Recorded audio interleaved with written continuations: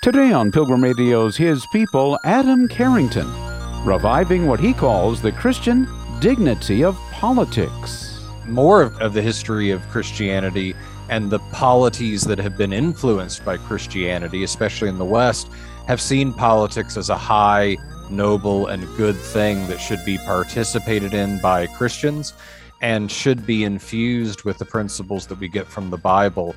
Adam Carrington, next.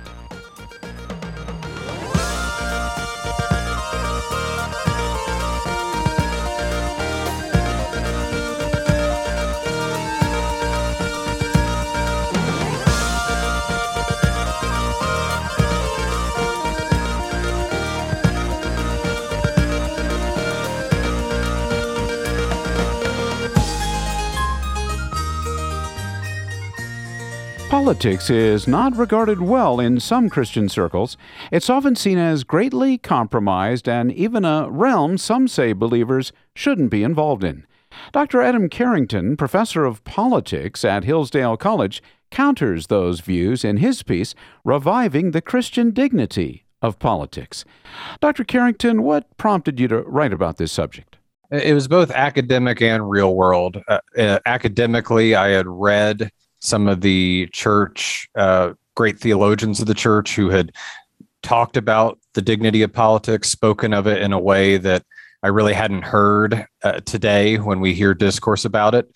And that connection to today was also important because I would hear a lot of denigrating of politics and speaking of it only in the negative, and not just the negative in the sense of that this politician or this era is bad, but almost as if politics is inherently dirty and low and not really befitting a child of God, and just didn't see that in the history of the church or in scripture, and prompted me to say this might be a good time to maybe discuss it in a way that other people could engage with. And right at the top here, as we're going to be talking about reviving the Christian dignity of politics, it's just interesting to note, I took a look at a relatively recent poll that looked at sort of the least to the most trusted occupations, and politicians didn't fare terribly well. Yeah, I think they're all probably right there with used car salesmen and a few other, or maybe bureaucrats. I think you could fill in some of those blanks. Yeah, and when I wanted to write this, I didn't want to say again that there aren't any politicians that lie or that there aren't any that are morally compromised. We certainly can, that would be foolish. You can see all sorts of examples of sin pervading that occupation. But again, I saw people talking in the past. One example would be the theologian John Calvin. I remember thinking, I haven't heard anyone say something like the following: civil authority is, in the sight of God, not only sacred and lawful, but the most sacred and by far the most honorable of all stations in mortal life. And saying, all right, what theological background, what scriptural background informed that theologian to say something like that? Even the Bible itself gives a dignity to politics, a dignity that extends, I think, from God's rule itself. And I've often heard the encouragement for believers to become involved in politics in one way or another, voting, but to become involved in the political process, to be salt and light in that area. And interestingly enough, it's easy to forget this, but you write that there are those who advise believers actually to avoid involvement in politics for kind of the reasons that you've given, that it's too compromised and it's not a place for Christians to be involved with. Yeah, you can look at the Anabaptist tradition, which has made it a principle to not participate at all in politics. And then I think you have some people that maybe they don't go that far. They see that you have to engage in citizenship to some basic degree, but hold your nose, vote, roll your eyes, and then move on. And one point I think that undermines or that doesn't respect is that ultimately Scripture says God is the founder of politics.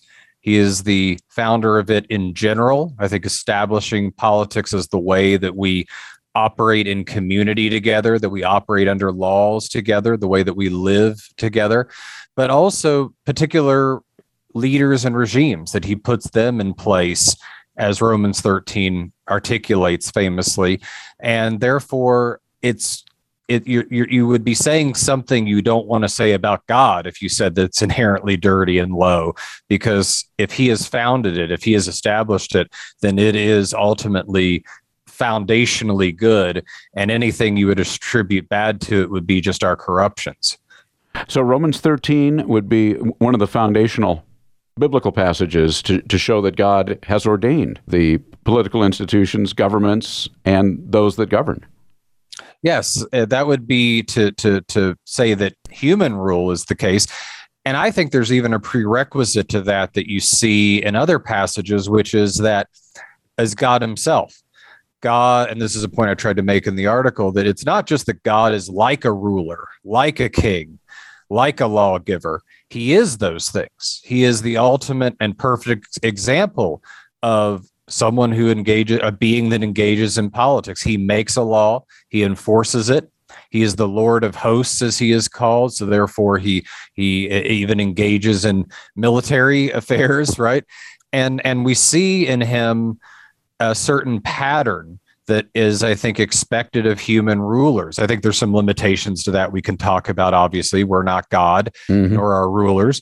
But when it talks about God's throne being established in righteousness and in justice, the ultimate purpose, I think, of human politics is righteousness and justice, and trying to realize it as best human beings can in a political community.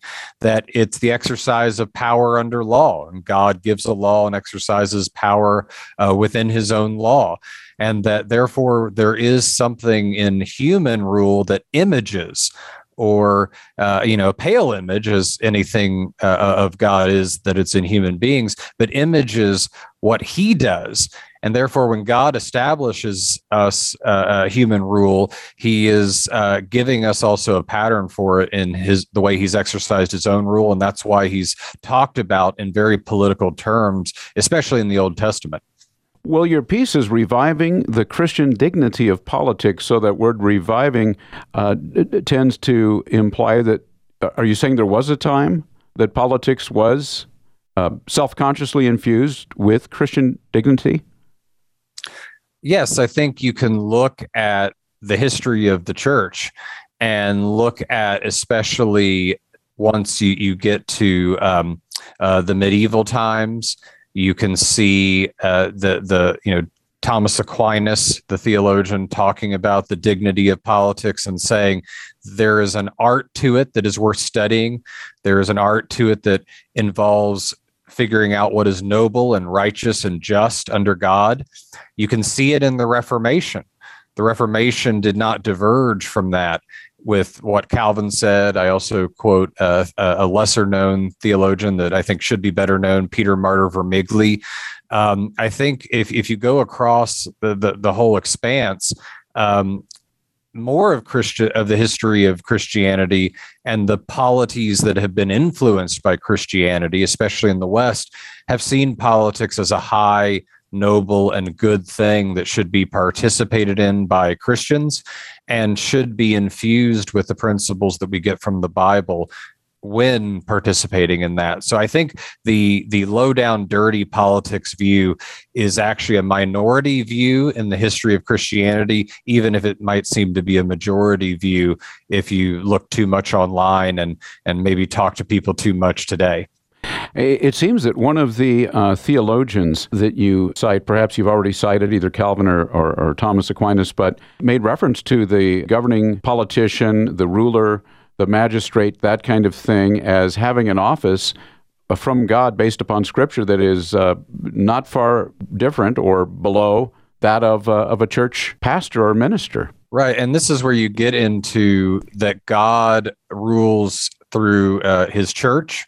God rules through governments. Both exist and they are distinct, and there needs to be a distinction held. I don't think that Scripture supports a kind of theocracy necessarily that combines them into one. And I think you can see that even in where they get their knowledge. If you look at Psalm 19, for example, the first half is extolling what we can know of God from nature, what we can know of God from his creation. And then it goes to talking about his law and love for his law and learning from his law. And I think those two lenses are often the primary lenses that the state and the church get their knowledge from nature with the state and from scripture with the church. Not that there isn't some overlap, but I think that supports and builds on that. These institutions may be distinct from each other, but they're unified in where their ultimate authority comes from. Their ultimate authority comes from God, I think another example that I use is in the pieces that there are instances, particularly in Exodus 22, Psalm 82, where these rulers are called gods, little g gods, and how do you not make that idolatry? Obviously, the Bible's not positioning us for idolatry. Yeah. It's been interpreted, I think, rightly throughout most of Christian history as just saying these are rulers and they're imaging God. And again, that there is a dignity to that we must respect. It is exercising a little bit of God's own authority delegated to them. And again, that therefore we shouldn't think of it as lowly as we sometimes do today. So rulers, they are in one sense imaging God. You may have explained this to some extent, but imaging God, who of course has all dominion and all power. But rulers, magistrates, politicians have been, if you will, delegated a certain amount of that dominion and power by God to use in a way that he would sanction. Right. And that's where I think you just have to ask the fundamental question, what is politics? And politics, I think you can say, this may not be the perfect definition, but it is the exercise of power grounded in law for the pursuit of justice, justice and righteousness, actually, I would say. And God does so. He does that with his omnipotent power, with his perfect law, with his inerrant justice, because he is holy. And human beings, human rulers are supposed to image that.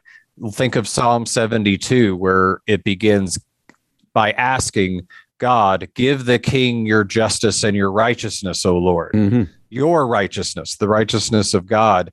And I think that also shows the limit of politics as well.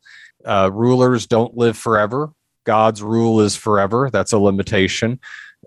Related, God's power is infinite. Human rule is limited, and for reasons I'll mention in just a second, that's a good thing. Mm-hmm. Our laws and our justice is imperfect, even if it is supposed to image God's as much as possible. So, you don't want to turn political rulers into big G God. That's actually the temptation, I think, that comes out of the fall in the Garden of Eden, is to be like God. But to image him in a way that is submissive to his rule, submissive to his power, submissive to his justice, is perfectly in line with how I think the Bible looks at politics and how Christians throughout much of history have then taken Scripture and tried to apply it. So you're saying human rule is limited. It's a good thing because of the tendency for man to want to gain more and more power, if you will? And yes, and the gaining of power is obviously connected with human fallenness, the fact that human mm-hmm. beings will have sin has marred their reason, so their thinking, but it's also marred their hearts. And that's why you have limitations on human rule that don't exist for God, because we are sinful and God is not. And that's comes up in Scripture as well. There are several Psalms. Psalm 82, again, is one example where God comes down and speaks to human rulers and upbraids them, attacks them, condemns them, because they have not exercised their rule in his image. They have oppressed helpless people like the fatherless and the widow. They have acted for selfish gain and sinful gain. And one thing he tells them, besides the fact that they're wrong, is to say that they are human beings and will die like human beings. And I think that's a double warning. One, they're not like God because they are mortal. Two, God can punish human rulers, as we see in various instances of the Bible, and human peoples as well. by giving them sickness, death, other things. So again, the dignity of politics is tied up in God's holiness, God's righteousness, God's goodness, and human beings that participate in it should do so as human beings, as creatures of the divine, recognizing their own limitations due to their finitude and due to their sinfulness. Requirements or demands that God would put upon the person who is considering, I'm thinking particularly of a believer, but is considering entering the field of politics. You've obviously made the case already that believers can be politicians without shame, regardless of the view or esteem that politics is often held in today.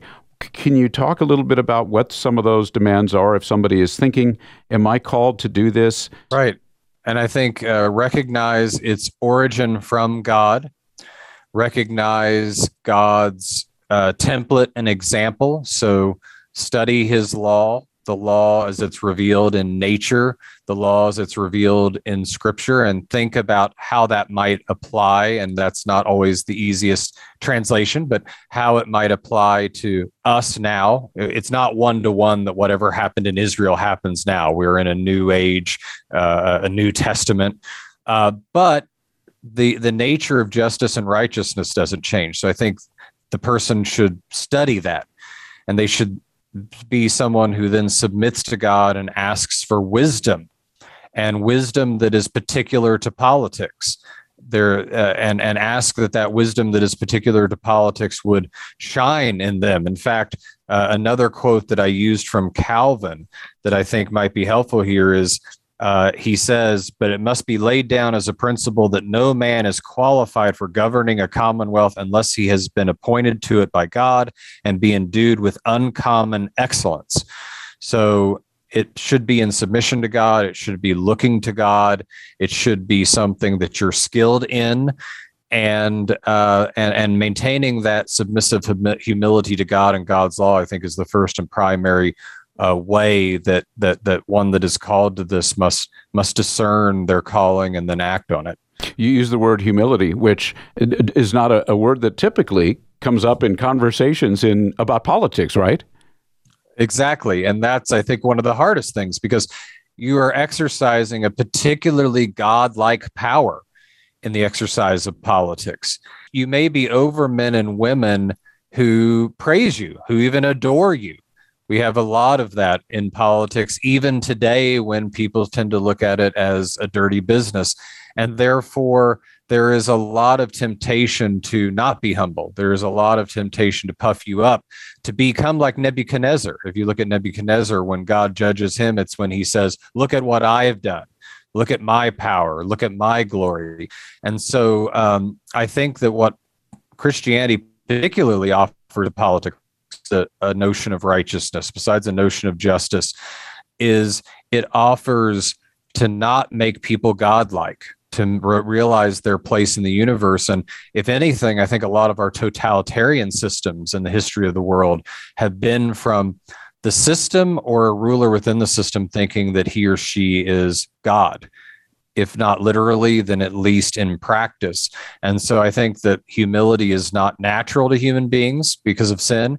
It's not natural to politics, and that Christianity offers the capacity to be tempered by that, and therefore to rule more justly than maybe someone who doesn't have that understanding of the world.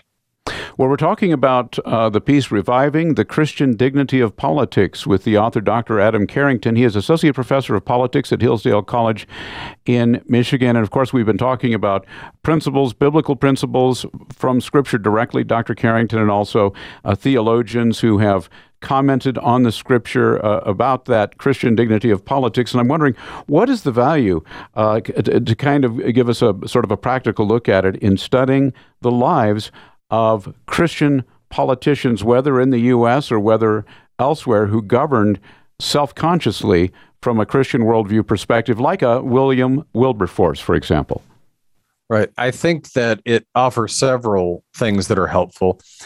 One is, if you just have principles, those can be very abstract.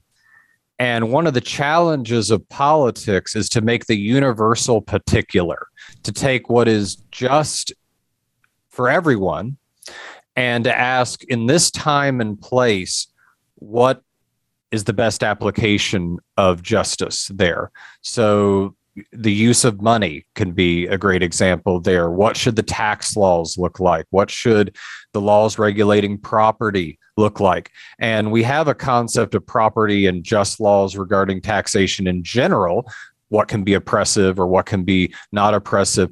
But looking at your time and place and looking at what that application looks like is an art and a skill that you maybe get examples of in Scripture, maybe what Joseph does when he knows a famine is coming in Exodus, but isn't necessarily one-to-one. And I think the more you study great leaders who were informed by Scripture, but see how they then turned around and applied it to their time and place, will give you a better skill for how to do so for yourself. It isn't one-to-one. It takes wisdom. It takes skill. And those things are given by God, but it isn't that it's not like putting together a chair that you get from IKEA, yeah, right? Or a bookshelf. Right. And I think the more you study how men and women have done it throughout history, the more you'll maybe see how you can do it here and now. You can learn from their mistakes. You can learn from their accomplishments.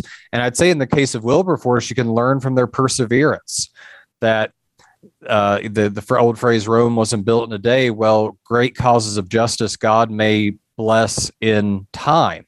It may not be immediate.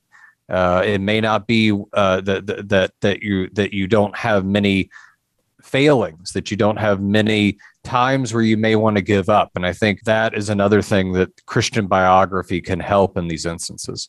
Would you refer to anybody else besides William Wilberforce, maybe somebody in the USA, a Christian politician's life that's worth studying, considering, seeing how these principles were fleshed out in the real world? I think that you can study certainly certain movements. And I think that there were men, say at the founding era, you can look at John Witherspoon, who was president of Princeton, but very involved in politics. I think Alexander Hamilton in his later life, he sort of fell away from the faith and then came back to it. I think he is a good example in the early founding. And one I'd give as an example that may seem strange, but it's actually because of how his heart was changed after politics, was Andrew Jackson. Mm. So a man who was very consumed by, I think, some unchristian principles, some even hateful principles, while in politics, and then had a conversion late in life where he was forced to forgive his enemies and brought to tears. I've read from the historical record in doing so. So I think those might be some examples. I think there's a lot of others that I could point to too, but I'll just leave it at that. Mm-hmm. And Christian movements, parts of the abolitionist movement, I'll just say, that were, imperfect at times, but were very much informed by the idea that God has created all men equal in his image. And so I think that would be a movement to go along with particular persons that you could look at. Well, our time is going very quickly. I did want to ask, you cite famous Bible commentator Matthew Henry in your piece, Reviving the Christian Dignity of Politics. He weighs in. What does he say? So he, I think, is obviously, I've never known a pastor that doesn't seem to have him on his shelf. Yeah. And he, in particular, I brought him in for his commentary on Psalm 82 that I've referenced before. And one thing he says is that good magistrates, I'm quoting here, good magistrates who answer the ends of magistracy, are as God. Some of his honor is put upon them. They are his vice regents and a great blessing to any people. And I think he's just echoing some of the other themes we've seen here, and shows, by the way, some of the other. I've quoted people from the Middle Ages. I've quoted people from the Reformation era. He's writing more in the 19th century, that this is consistent, that good magistrates are acting as God. They're acting in the place of God. And the thing I think he adds that maybe we haven't talked about is the blessing they are to a people if they rule well. God gives bad rulers at times as a curse, a condemnation, but he gives good rulers as a blessing. And that we should be thankful when we have good rulers, and when we have bad rulers, pray for their improvement, pray for maybe better rulers. And I think that shows that the dignity of politics can also be the blessing of politics when it's done the way that God ordains. Maybe this is an obvious question, Dr. Carrington, but taking all that you've said into consideration to this point, what do you suggest should be the Christian orientation toward politics and even politicians? Recognize its potential, and therefore don't underestimate it, but recognize its limitations, so therefore don't attach too much to it. And on that, I think what you realize is there's great potential for good to be done here and now, for breaking in the kingdom where possible, but that the ultimate realization of perfect rule will be when God returns, when Christ returns.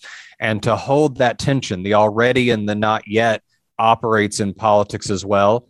And therefore to pray for our rulers as human beings, but as human beings that have a task ordained by God. And one example I will give, I think, is Psalm 20. Psalm 20, I think, lays out how that psalmist is praying for the king of Israel. And I think that there are images of how we can pray for our rulers as well, even in a different context. So recognize politics' potential and its limitations, and wait for the ultimate inbreaking of the kingdom when Christ returns. That's a hard juxtaposition, but one that I think that we're called to, and that can give politics both its dignity and its limits at the same time. Well, your piece is Reviving the Christian Dignity of Politics. My guest is Dr. Adam Carrington. He teaches at Hillsdale College. He's Associate Professor of Politics there. Well, if people would like to read this article, Dr. Carrington, where can they find it online? They can find it on the publication Ad Fontes, which is part of the Davenant Institute, that does a lot of this resourcing and bringing back the great thinkers, Protestant thinkers, particularly of the past, and is reviving, especially looking at politics and society. But yes, at adfontes.com, that publication, and it's there online for people that might be interested in looking further. You've been listening to His People on Pilgrim Radio. Many thanks to our guest, Adam Carrington, Professor of Politics at Hillsdale College. We've been discussing his piece, Reviving the Christian Dignity of Politics.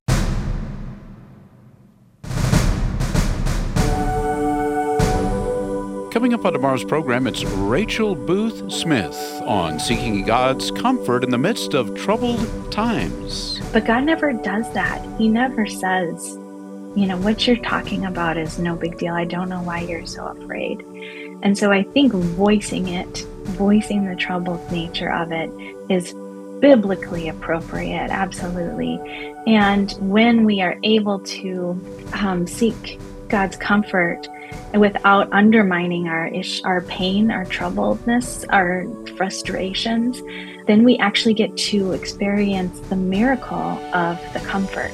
That's tomorrow at the same time, right here on His People. Thanks for listening.